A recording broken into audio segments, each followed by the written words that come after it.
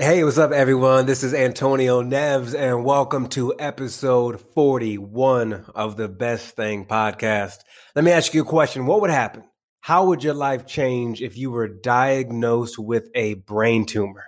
And then imagine if you had to undergo neurosurgery. What would your outlook on life be moving forward? Well, that's exactly what my guest, Natalie Franke, had to go through. And in this episode, a truly powerful episode, Natalie talks about how this diagnosis of this brain tumor radically changed her life. I can't wait for you to hear what she has to share, her perspective, and where she is today.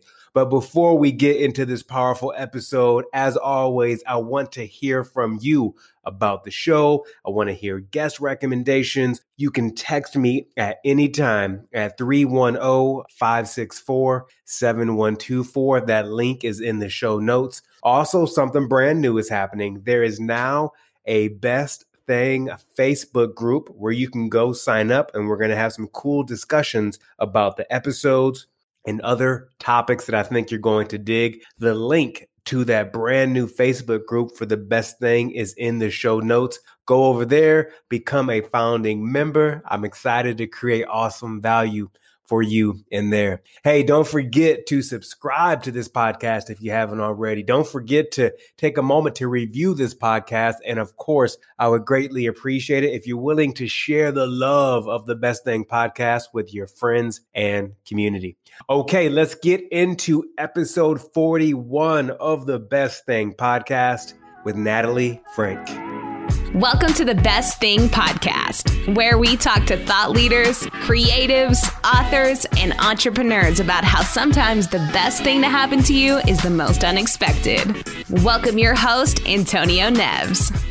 Hey everyone, welcome to the Best Thing podcast, where I talk to people about the best thing to happen to them that doesn't include the traditional markers of success. I'm your host, Antonio Neves. I'm a speaker, author, and coach. And each week I bring on a new guest who has a powerful story to tell that will motivate, inspire, and help you see life through a new lens. This week's guest is someone I met via a previous guest on the podcast, Jess Ekstrom. And let me tell you something, when Jess recommends someone, I listen. Natalie Franke is an entrepreneur, writer, speaker, community builder, and I love this, neuroscience nerd. As one of the founders of the Rising Tide Society and the head of community at Honeybook, she leads tens of thousands of creatives and small business owners while fostering a spirit of community over competition around the world. Natalie Franke, welcome to the Best Thing. Thank you so much for having me. Yeah, I'm so glad to have you. And I got to say, as I did research on you and I learned more about you, I really pride myself on being the journalist who I am. I'm really good at connecting dots, reading, finding things that are left unsaid.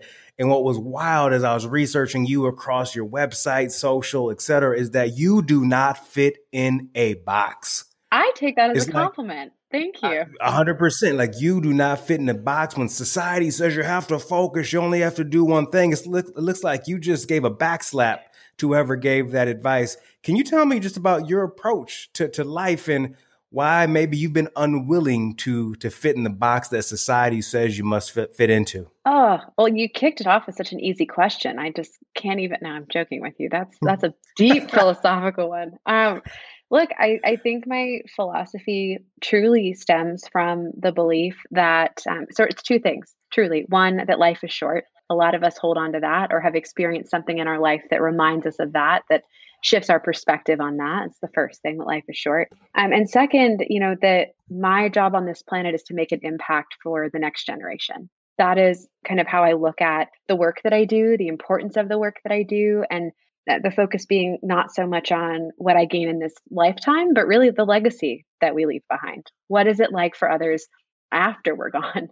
And truthfully, look, way back when I was in high school, I picked up a camera and I actually started photographing weddings at that period in time in my life. And on the outside looking in, it kind of could be like, oh, you're taking pictures at somebody's wedding. Like, how deep could that really be? And yet for me, again, that was just another realization that this visual history that we document in people's lives, it is a legacy.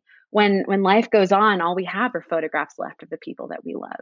And I know very deeply that the work I did for 10 years as a full-time wedding photographer, in 100 years from now, those images are going to be held by children and grandchildren that can look back on this legacy of love that started at a wedding, that started in that moment where two families became one.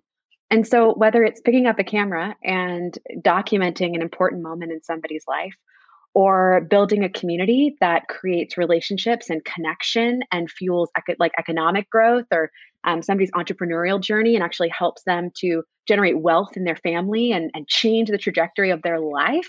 Both of those for me have always been about, understanding that life is short. I've got to use the talents that I have, that God gave me. And two, that it's really about what I can do for others and that legacy that's left behind. So that's my philosophy in a nutshell.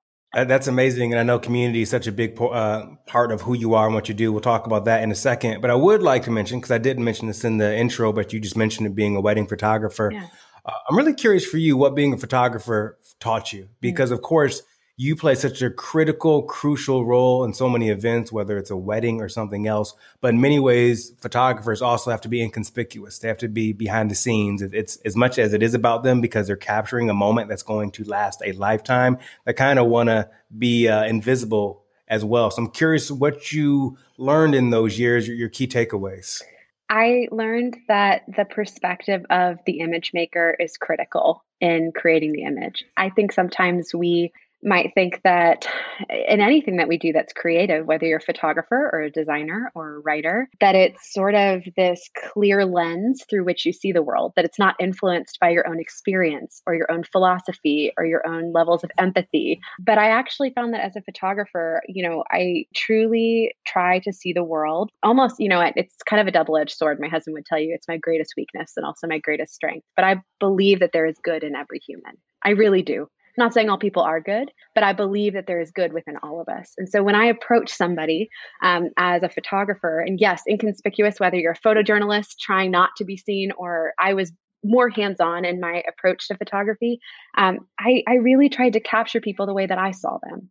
The extraordinary way that I saw them. And that means the love that they had, or when I would photograph seniors in high school, for instance, like I wanted them to feel empowered and confident in their own skin. I wanted them to see themselves as powerful and remarkable and strong, to not worry about their insecurities, to not try to fit in, but instead realize that their differences are what make them extraordinary, right? That for me as a photographer was always really important. And when I would step into a room, whether it was for a wedding or a portrait session or documenting a family, I didn't know what they'd walked through to get there.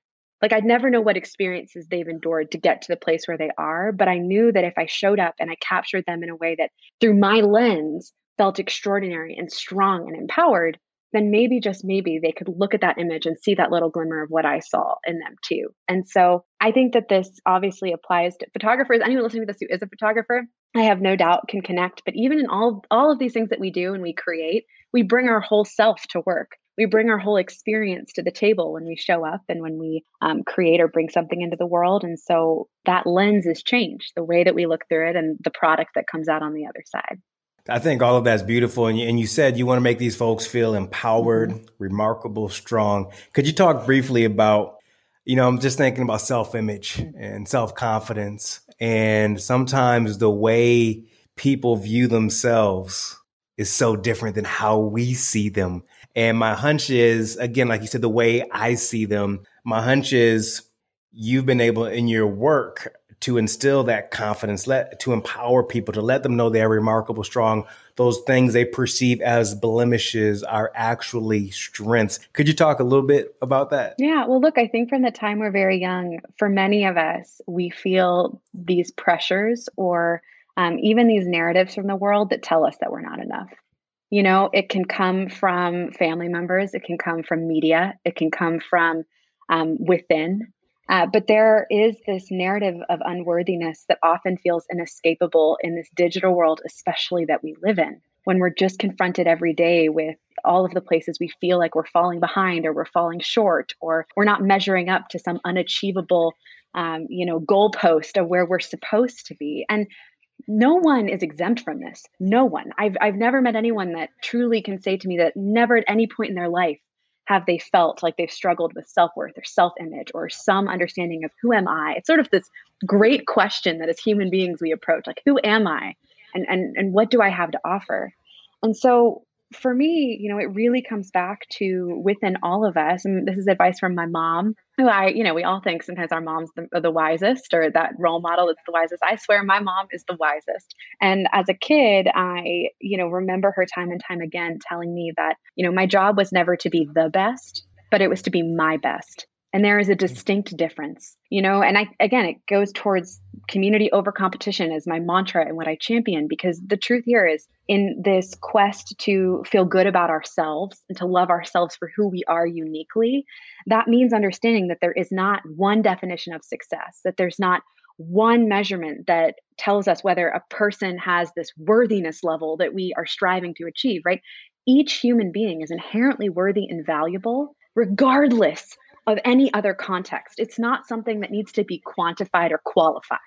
Like, each human being is inherently worthy and valuable from the moment of their creation. This is something I believe fiercely. The moment you are created, you have worth and value, and that can't be taken away by anyone or anything.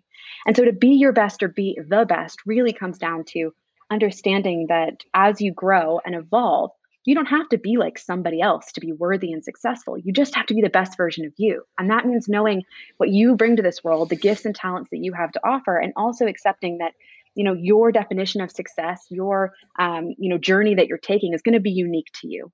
And so I think that it lands there, it's like, don't compare yourself to other people and their journey. And also understand that you're created for something unique. Like, you're not meant to fit in. You're meant to stand out. You're meant to be different. And I believe that that's by design. I believe that's how it's supposed to be. First, a lot of people are listening right now, and then my inner monologue is saying amen and preach over and over again. We're starting this interview off strong, and I dig it. I know people are loving it as much as I am right now. And when people mention family and people that have meant a lot to them in their life, we got to say that person's name. So what's your mother's name so we can give her a shout out? Oh, Karen. Unfortunately, she's become a meme, but she's not a Karen meme. She's like the most genuine single mom you could ever meet in the world. She raised my sister and I, and she is a fierce, she works in medicine. She's kind of been, throughout her life on the front lines of a lot of things, but she's a fierce believer in loving people well. Well, shout out to Karen for being an amazing mother, an amazing human being, for instilling that amazing advice in you. As you were talking, I was thinking about the blue check mark on social media that you see some people have on Instagram, Twitter, etc. And I'll never forget a day I was giving a talk down in Georgia, and the kid came up to me and asked me how you get the blue check mark.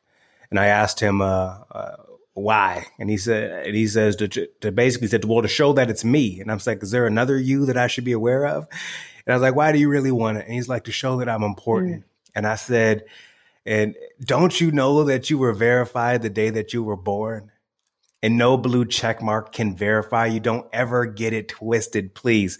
That's a whole other conversation, but that's what came up to in my mind while you were speaking. It's just that power that we have from just who we are, regardless of external awards, accolades, how people think about us, etc. Let's talk a little bit about, actually, I want to go here. Of course, I don't know you well, but what I see is a strong, powerful, empowered, confident woman. That's the perception I get of you just talking to you right now in this brief amount of time, what I see online. Have you ever struggled with any of the things that we just talked about? Yeah, no, absolutely. Growing up, I was a nerdy kid. Look, I'm still a nerdy kid at heart. Some things never really change. And it took me a long time to kind of love that about myself. Actually, like, as you were reading the bio, you notice I throw neuroscience nerd in there. That is to own the fact that I love reading nerdy articles about the brain. I enjoy it. I've always enjoyed it. And I used to feel a little bit insecure about that. I used to kind of, I don't know, feel like I didn't really know where I fit. I didn't really know where the place was where, I could be my nerdy self and still have other interests and not fit into that box, right? Not be exactly the nerdy kid, but the nerdy kid who also is interested in community and loves to create and is sort of artistic and is a terrible athlete, but still tries. Like, who is that kid? And that was me growing up. And actually, what's interesting looking back, I've been working on my book manuscript, and I asked my mom, I said, looking back at my childhood and my relationships, like, how would you describe me? And she said, Nat, You were someone that was friends with everyone, but struggled to feel deep with anyone. And I think that really shaped me as an Mm. adult, where I started to acknowledge, like, because I struggled to feel that sense of depth and truly belonging as a kid, I stayed in the shallow end, right? Like, I never went into the deep end with people because I was so afraid of really just being me. And I will say, thankfully, over the last few years and digging into community and going through some of the stuff I've had to go through, that's changed. But I also think it really shaped the way that I fight for community now, and I don't know if anyone else relates to that, but just feeling like you've got a ton of great acquaintances, but like, who are those people on your hand that you can count that you go deep with?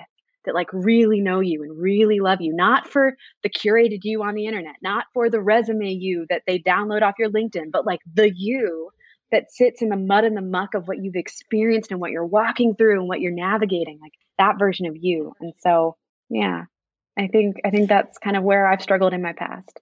Yeah, as you're talking, I'm sure you're relating to a lot of people who are listening right now, but you're speaking directly to me as well, because I know exactly that, where I can relate to a lot of people, a lot of different distinct communities of friends over the years, but never going super deep as you just described. And also the whole feeling of not fitting in, that's just been a consistent theme over the course of my life. And then at some point you realize, like you said earlier, maybe you're not supposed to fit in, and you can be awkward and you can have these weird interests, et cetera. And that's okay if you decide to go a different direction than everyone else is going. And yes, your family and friends may say you're going the wrong way, but when you realize it's your own way, Mm, that's okay. yep. And that's enough there. So thank you for sharing that. Cause I think a lot of people, including myself, need to hear that, in your bio, but also in your work that you do, we talk a lot about, community. Mhm. Could you talk to me a little bit about what Rising Tide is, and also about how you approach community building? And we can look from a business perspective, but we also can look from an individual perspective, because let's be clear, as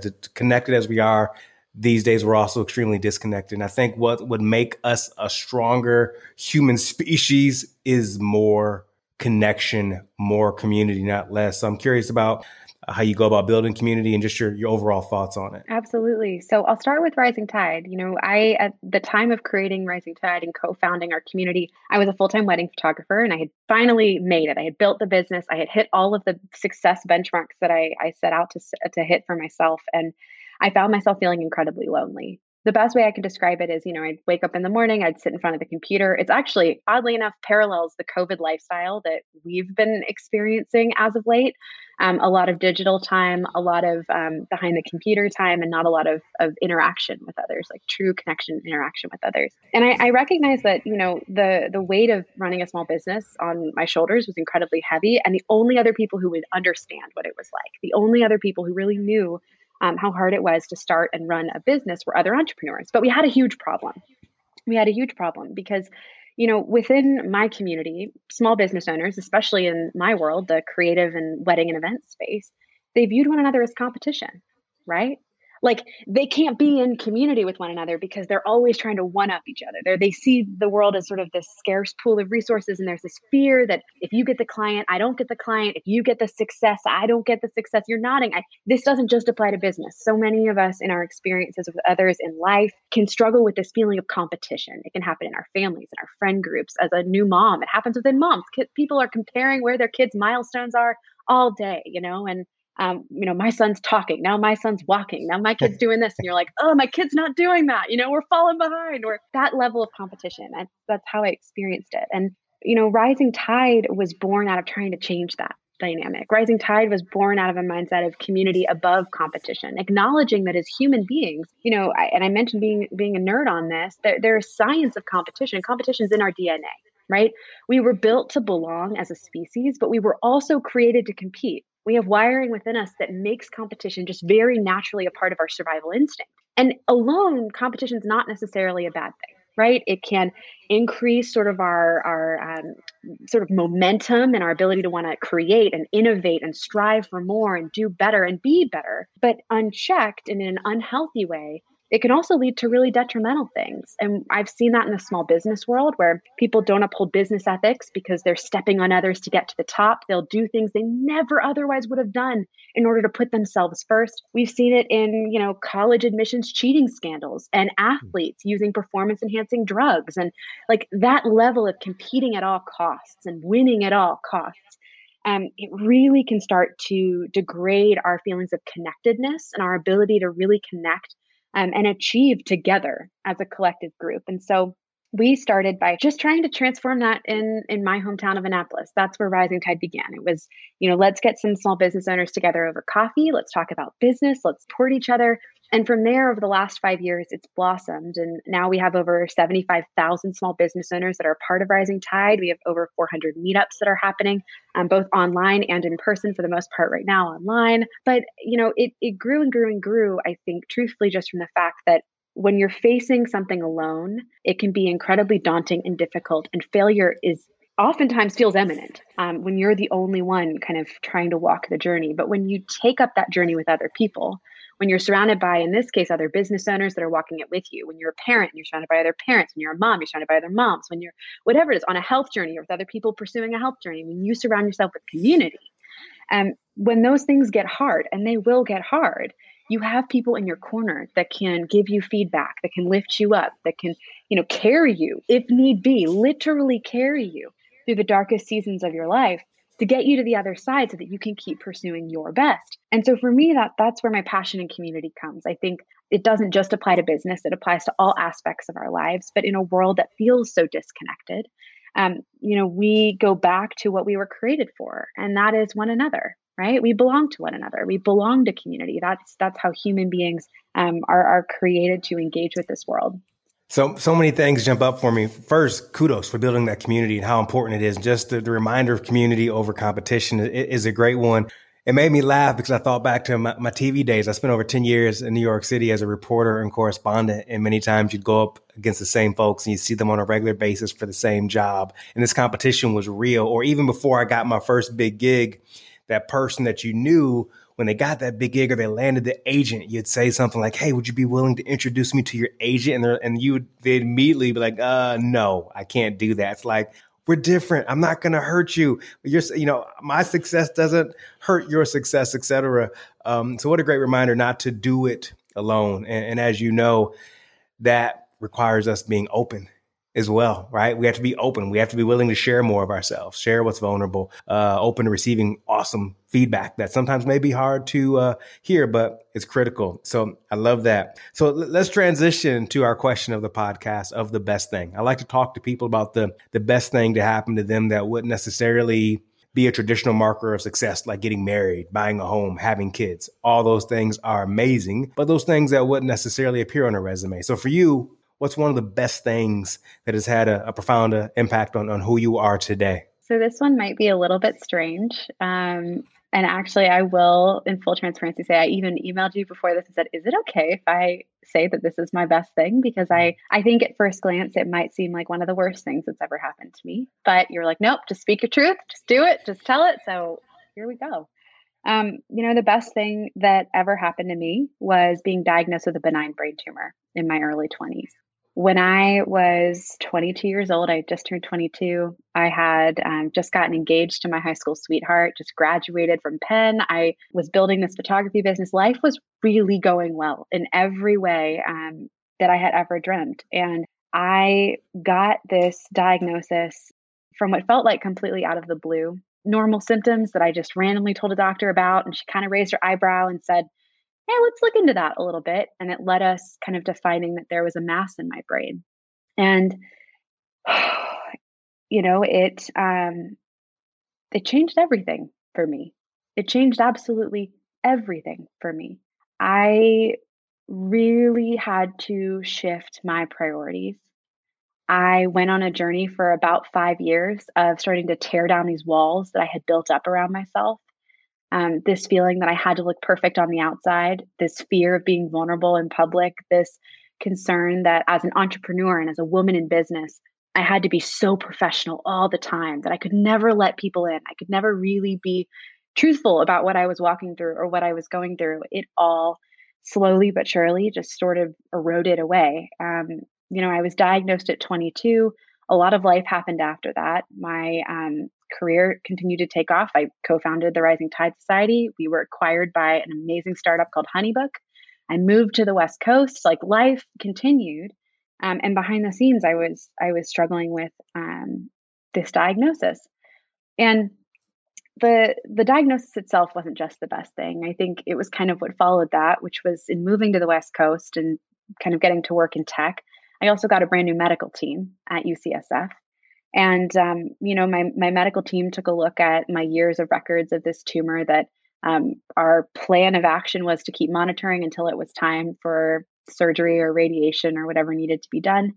And they took one look at my records and they basically told me, look, it's time to remove it. Like, you've got to go in for brain surgery. We've got to take this thing out to give you the best chance of quality life, to give you a chance of beating infertility. You're married, you want to have kids. Like, this thing's got to go. And I realized in that moment, and up until that point, I should say, as I kind of alluded to, I was very afraid to share about this. I kept it very, very private. Friends knew that were very close to me, family knew.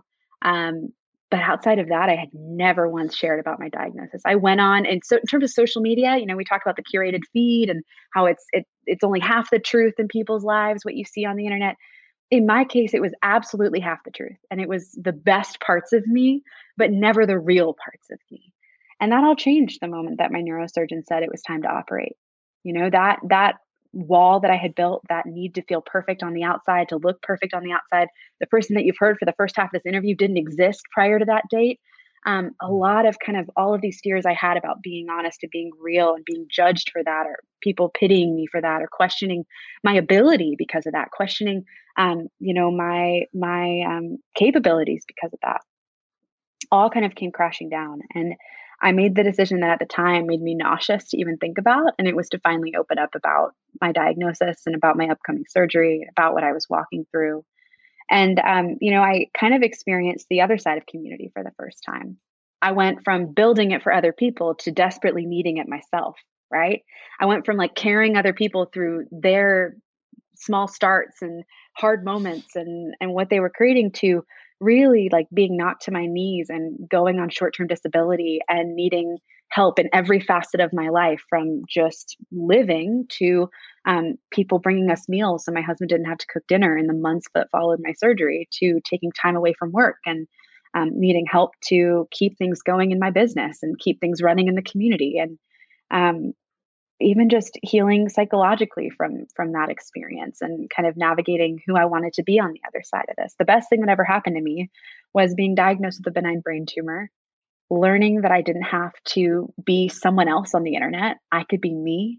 And also understanding that life, like I said, is incredibly short. And we have a choice in how we want to use this time that we have and the talents that we've been given. And it really just put a lot of that into perspective for me. I don't know how else to say it other than that. It just kind of changed the person that I am and made me, I would hope to believe, a much better person and a more empathetic leader. And yeah. Well, I appreciate you sharing that on so many different levels. And a few things come to mind as you share that story. One, just on a really practical level, how important it is to get a second opinion, right? Sometimes we take certain things at face value, advice someone gives us, a diagnosis, a plan of attack, et cetera. And then you can sometimes get another team that can see things a different way that will be to your betterment. Second, what comes to mind is you were young while this was happening. Your brain is still, you're a neuroscience nerd. Your brain is still formulating at 22 years old, sure, et cetera. So the two areas I want to go on this is, one, let's go here first. That's a daily stress on you, a daily anxiety, even though for me, I equate it to like there's a house you see from the street and all the lights are off, but you don't know there's a light on in the basement at all times. Constantly draining energy, the same way if you have an app running on your computer that's minimized, but it's still taking up processing speed. So my hunch is this took up so much damn processing speed from you and who you are. So, a basic question, but how did you, if at all, process anxiety and stress during that time prior to the surgery? So truthfully, I became an expert in compartmentalization. Not the healthiest thing to do, but it's what I did. in other moments in my life when I've dealt with really hard things, um, I've learned that ability to kind of put it away. Now, I think that's part of the reason why being told when I was told that I needed surgery, it all kind of hit me all at once. I'll even share with you in writing the book. I wrote a chapter of the book kind of in my book that's coming out next year, talking about this a little bit in more detail. And when my editor went back through and read it, she's like, I don't understand why being told you need surgery was so much more devastating than being told you have a brain tumor. Like in reading this book, that was her feedback. She's like, in reading this, I can just tell how that surgery moment for you, being told you're going to go in and have brain surgery, which just was life altering. The diagnosis was, for you, it sounds like maybe not as much. And the truth behind that is, I think because when I was diagnosed, that light in the basement, I made sure the shutters were closed. Like I kept, right? Like I kept the shutters closed so I didn't have to see the light. So I could go on with my life as much as I could, ignoring it. Or when I would have migraines, saying, it's just a migraine. I compartmentalized certain aspects of my life, so I didn't really have to face the truth.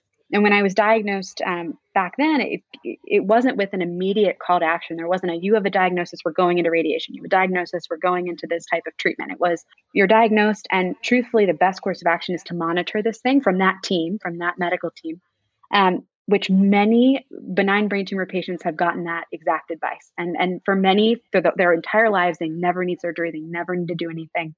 But it wasn't until I got that new team and they said, you need surgery, that suddenly those shutters just fell off the hinges and the basement light became my whole first floor. And I just think I needed to confront the reality of what I was walking through in a more realistic way.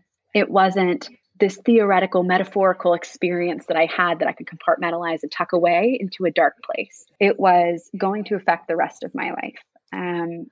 I don't know if that answers your question. It 100% answers my question. And there are some people listening right now that are like, Natalie is going to make me tear down these shutters and let this light flood in because it's going to be so healing. And I know people are sedating right now because there are some things that may not be as real, as heavy as a benign tumor in the brain, but it could be something else that's on their mind, and they're sedating and they're having that extra glass of wine when they don't need it. They're watching that third episode on Netflix. They are interacting with people they don't need to interact with to keep from feeling or experiencing that. So you're really touching people. I want to ask you a question. This is a personal question, and you feel free to decline answering. And I'm curious what that does for a marriage, for that relationship, because of course you said it was a high school sweetheart. Of course you guys know each other like the back of your hand. But my hunch is that creates a level of intimacy, trust, et cetera, that some people who've been married many, many years will never get to because it's just different. The first thing I said to my husband after getting my diagnosis was, do you really want to be with me? Oh, I'm getting teary because one of the things that comes with that diagnosis is a diagnosis of infertility. My tumor was located in a hormonal center of the brain. And so with that, my doctor was very clear that having children was definitely not a guarantee. And even fertility treatment may not be able to help us expand our family biologically. And I didn't know what that meant for our marriage. I didn't know if that was a deal breaker for my husband. And so that was truthfully one of the first conversations that we had. And funny enough, he just kind of laughed at me and said, are you kidding me? Like, I'm choosing you. I'm not choosing whatever comes. I'm choosing you. And that means all of you. And, like whatever that means, whatever we go through, we'll go through it together. And up until that point, we had been together for 6 years through high school, through college. And we were so excited to build our life together. And it absolutely fundamentally transformed our relationship. Not only the diagnosis, but the recovery experience. I mean, having to be a caretaker in your mid-20s of your wife when she's recovering from brain surgery and has complications and couldn't bathe myself for a couple of days, truly like for a period of time, I needed to be cared for in all ways. And my husband stepped into that role and filled that role and sacrificed so much over the years in general, but especially in that season. And so, look, I think that level of vulnerability, when you see somebody without the pleasantries of trying to pretend like they're happy or they've got it all together, but you see the brokenness underneath and you choose to love that brokenness and to be loved for that brokenness, there is something about that I'll forever be grateful for. Um, Forever be grateful for. I mean, my husband is an extraordinary person. He really is. He is. I mean, look, he's brilliant as hell. He co-founded the Rising Tide with me. He's been the biggest champion behind anything I've done in my career. He empowers me in so many ways, but also he has this strength that no one else gets to see. You know, when my life is falling apart and I'm being told what should be the best season of my life, that I'm going to face some really difficult chronic conditions as a result. I mean, he has constantly stepped into the gap to remind me of my own worth and my own value, like we talked about in the beginning of this. And when I'm too weak, he carries me, you know, literally and figuratively. And so it strengthened our relationship. It made us so much stronger. And look, I'll say one more thing to this. You know, right before you were saying, like, there are a lot of people that want to rip the shutters off. Like, they're listening to this and they're like, you know what, I've been doing this for my entire life.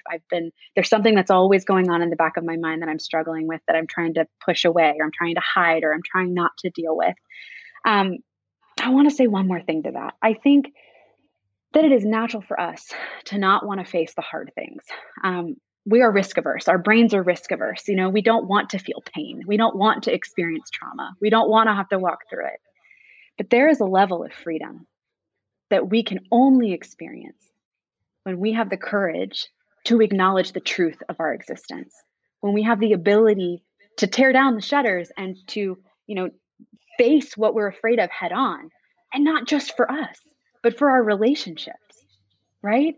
Because when we walk through something difficult, if we are constantly repressing it, if we are constantly sedating it, if we are constantly hiding from it, we can't really show up in the world as our true selves, right? We're showing up in the world trying to pretend like that part of us isn't real. And that affects how we engage with others in community, in our relationships, and how we look at ourselves in the mirror and truly feel about ourselves on the other side. When I finally shared about what I was walking through, the biggest emotional release that I had from it was freedom. It was like someone just took this weight right off my shoulders and threw it on the ground and was like, here's who I am. Here's what I'm really walking through. I'm not perfect. I'm broken. I'm struggling. Some days are harder than others, but this is me. This is really who I am. And I think in our personal lives and in our relationships, and sometimes even in the professional spaces that we occupy as we grow into leadership roles and we work with people that are striving to become the best versions of themselves too, when we have that ability to say, this is who I am, and we aren't afraid of who we are, it brings a new opportunity to the world and to ourselves to be loved for who we are and to love others all the same. Oh, 100%. So many gems in what you just shared. You got me emotional in there. And it's fascinating as you were talking about your husband and you said the sacrifices that he made. For me, when I didn't hear sacrifice, I heard investment. The investments that he made in that marriage, of him just pouring into you and loving you. So I get it. Sometimes sacrifice and investment can be synonymous, but I hear like just, no, I'm investing when he looked at you like, are you serious? I love that chuckle that he gave when you asked him if he wanted to do this. My last question for you is this. When I think about you, and you said if it wasn't for that, you wouldn't be who you are today. I think about, you know, you look at the course of history and you see BC and AD, right? Before Christ, and et cetera. We can say BT, before tumor and after tumor. For you, some people right now are going through a challenging time, and they actually think they've reached this destination.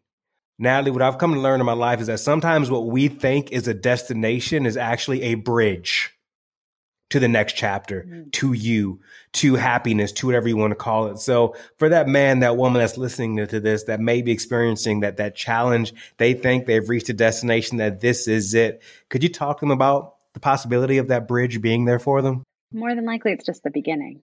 I think, yes, a bridge is a beautiful metaphor. I also kind of look at it as a journey. There really is no destination. The destination is truly the journey, right? And I think that we can also look at it from the standpoint of never wanting to stop growing and evolving and changing. Like, the only day that I hope I stop growing, evolving, and changing is the day that I leave this world for eternity. You know, that for me is the last moment that I will probably grow, change, and evolve. I hope in my 80s I'm still challenging myself, and I hope I get to live that long. But let's just imagine the gray-haired 80-year-old version of you out there. I hope that in your 80s you're still in some ways on a journey of becoming the best version of you. whatever that means. And I think, as you're on that bridge, as you're on that journey, to find the reasons to be grateful for it. It is so hard when you're on it. I shared with you, Antonio, we were earlier in here, that we're going through another round of infertility treatment. And this time, it's demonstrating to us just how much of a miracle my toddler is, because it was not easy before, and it has been even harder this time. And I've really struggled with my mental health in this part of my life. I've really struggled on the infertility side. I've really, really struggled. And my husband said to me, he said, Natalie, you're not going to make it through this if you focus on why it's hard. The only way you're going to make it through this is if you focus on what you're grateful for, even though it's hard.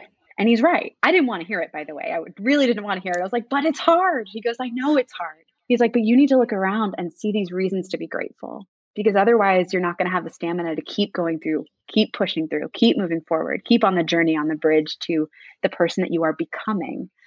And that's the only way I've been able to push through any of this, right? Is to find those reasons to be grateful when you're in the darkness or on the bridge, or, you're like, I hope I'm done with this hard season, because I don't know if I can take any more. And I know this year, for so many people, for so many different reasons, has been that year of when will it be over? When will this be done? And waiting for the destination at which suddenly everything's okay again. And I think the only way that we move forward is by saying, there's no such thing as normal. There's no old normal. There's no new normal. There's just this journey. And we can proceed by being grateful and digging into that. And one last thing I'll say, and it's not as heartfelt, but it's more nerdy and scientific. Gratitude is not a fluffy thing. Whenever I say gratitude or talk about being grateful, I think sometimes people kind of roll their eyes and they're like, oh, self-help, gratitude. Like, I've heard it, Nat. I've heard it 1,000 times over. But I want to be incredibly clear. Gratitude changes levels of serotonin and dopamine in the brain. Gratitude is a natural Prozac. It actually transforms, right, our neurochemistry. When intentionally grateful, we change on a neurological level. And so this isn't something fluffy. This isn't something made up. This isn't make-believe. The human brain is wired to change in the presence of gratitude. So when you face the journey and it's hard, when it doesn't seem like there's an end in sight, or when you just wish you finally made it to the other side and you're at the destination, my best advice would be to root yourself in gratitude. A nurse in the hospital said to me, a grateful heart is a magnet for miracles. And I've seen that time and time again in my life. Well, I can't thank you enough for reminding us to be present on this journey, to have gratitude and to be present, and to, of course, lean into our community that are there for us. And all we have to do is ask. Natalie, Frank, thank you so much for joining me on The Best Thing. When that book comes out, we're going to have you back on. Can't wait to talk about it. Thank you once again. Thank you so much. Thanks for listening to The Best Thing podcast with Antonio Neves. Join us next week for more stories that'll help you see the world through a new lens. For more resources, go to theantonioneves.com. If you enjoyed this podcast, we ask that you share with a friend and be sure to subscribe so you never miss an episode.